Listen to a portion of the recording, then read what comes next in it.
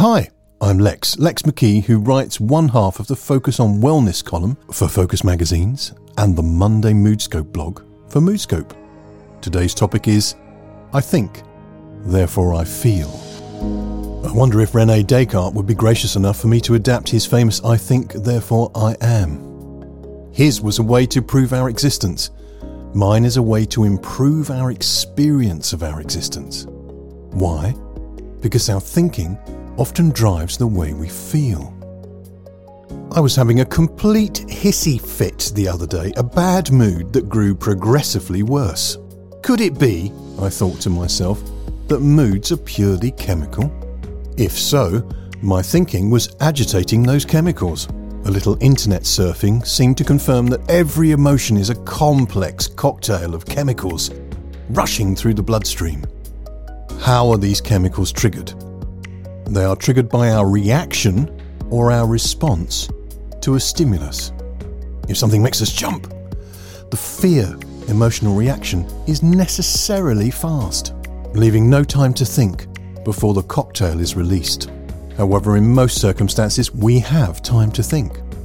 We have time to respond, and thus have time to change how we feel.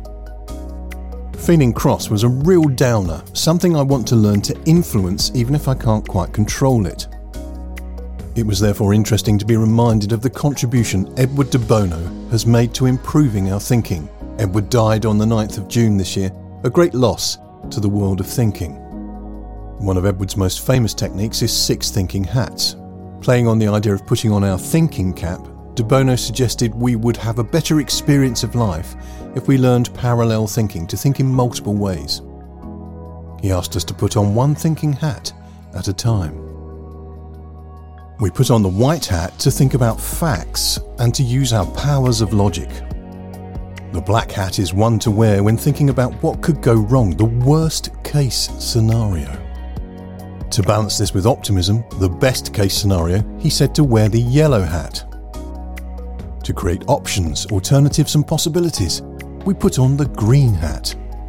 The blue hat is the management hat, put on to lead and organise the thinking process. But by far my favourite is the red hat, which allows us to express our emotions without needing any argument to justify them.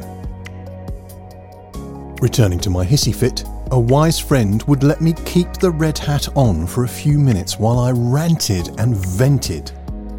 They could then ask me to put on the black hat to exaggerate the worst case scenario, i.e. the day was ruined, I wouldn't get any work done. Rant and gloom and doom over, I could put on the white hat to calmly look at the facts. After this, the yellow hat would help me think through the best case, and the green hat would facilitate the generation of positive options to improve the day. Finally, the blue hat would help me organise what to do next. Frankly, it's cute, even if over-complex for most situations, but it made me think. And the more I thought about it, the calmer I became. Surprise, surprise, I ended up having a pretty good day. I think, therefore I feel.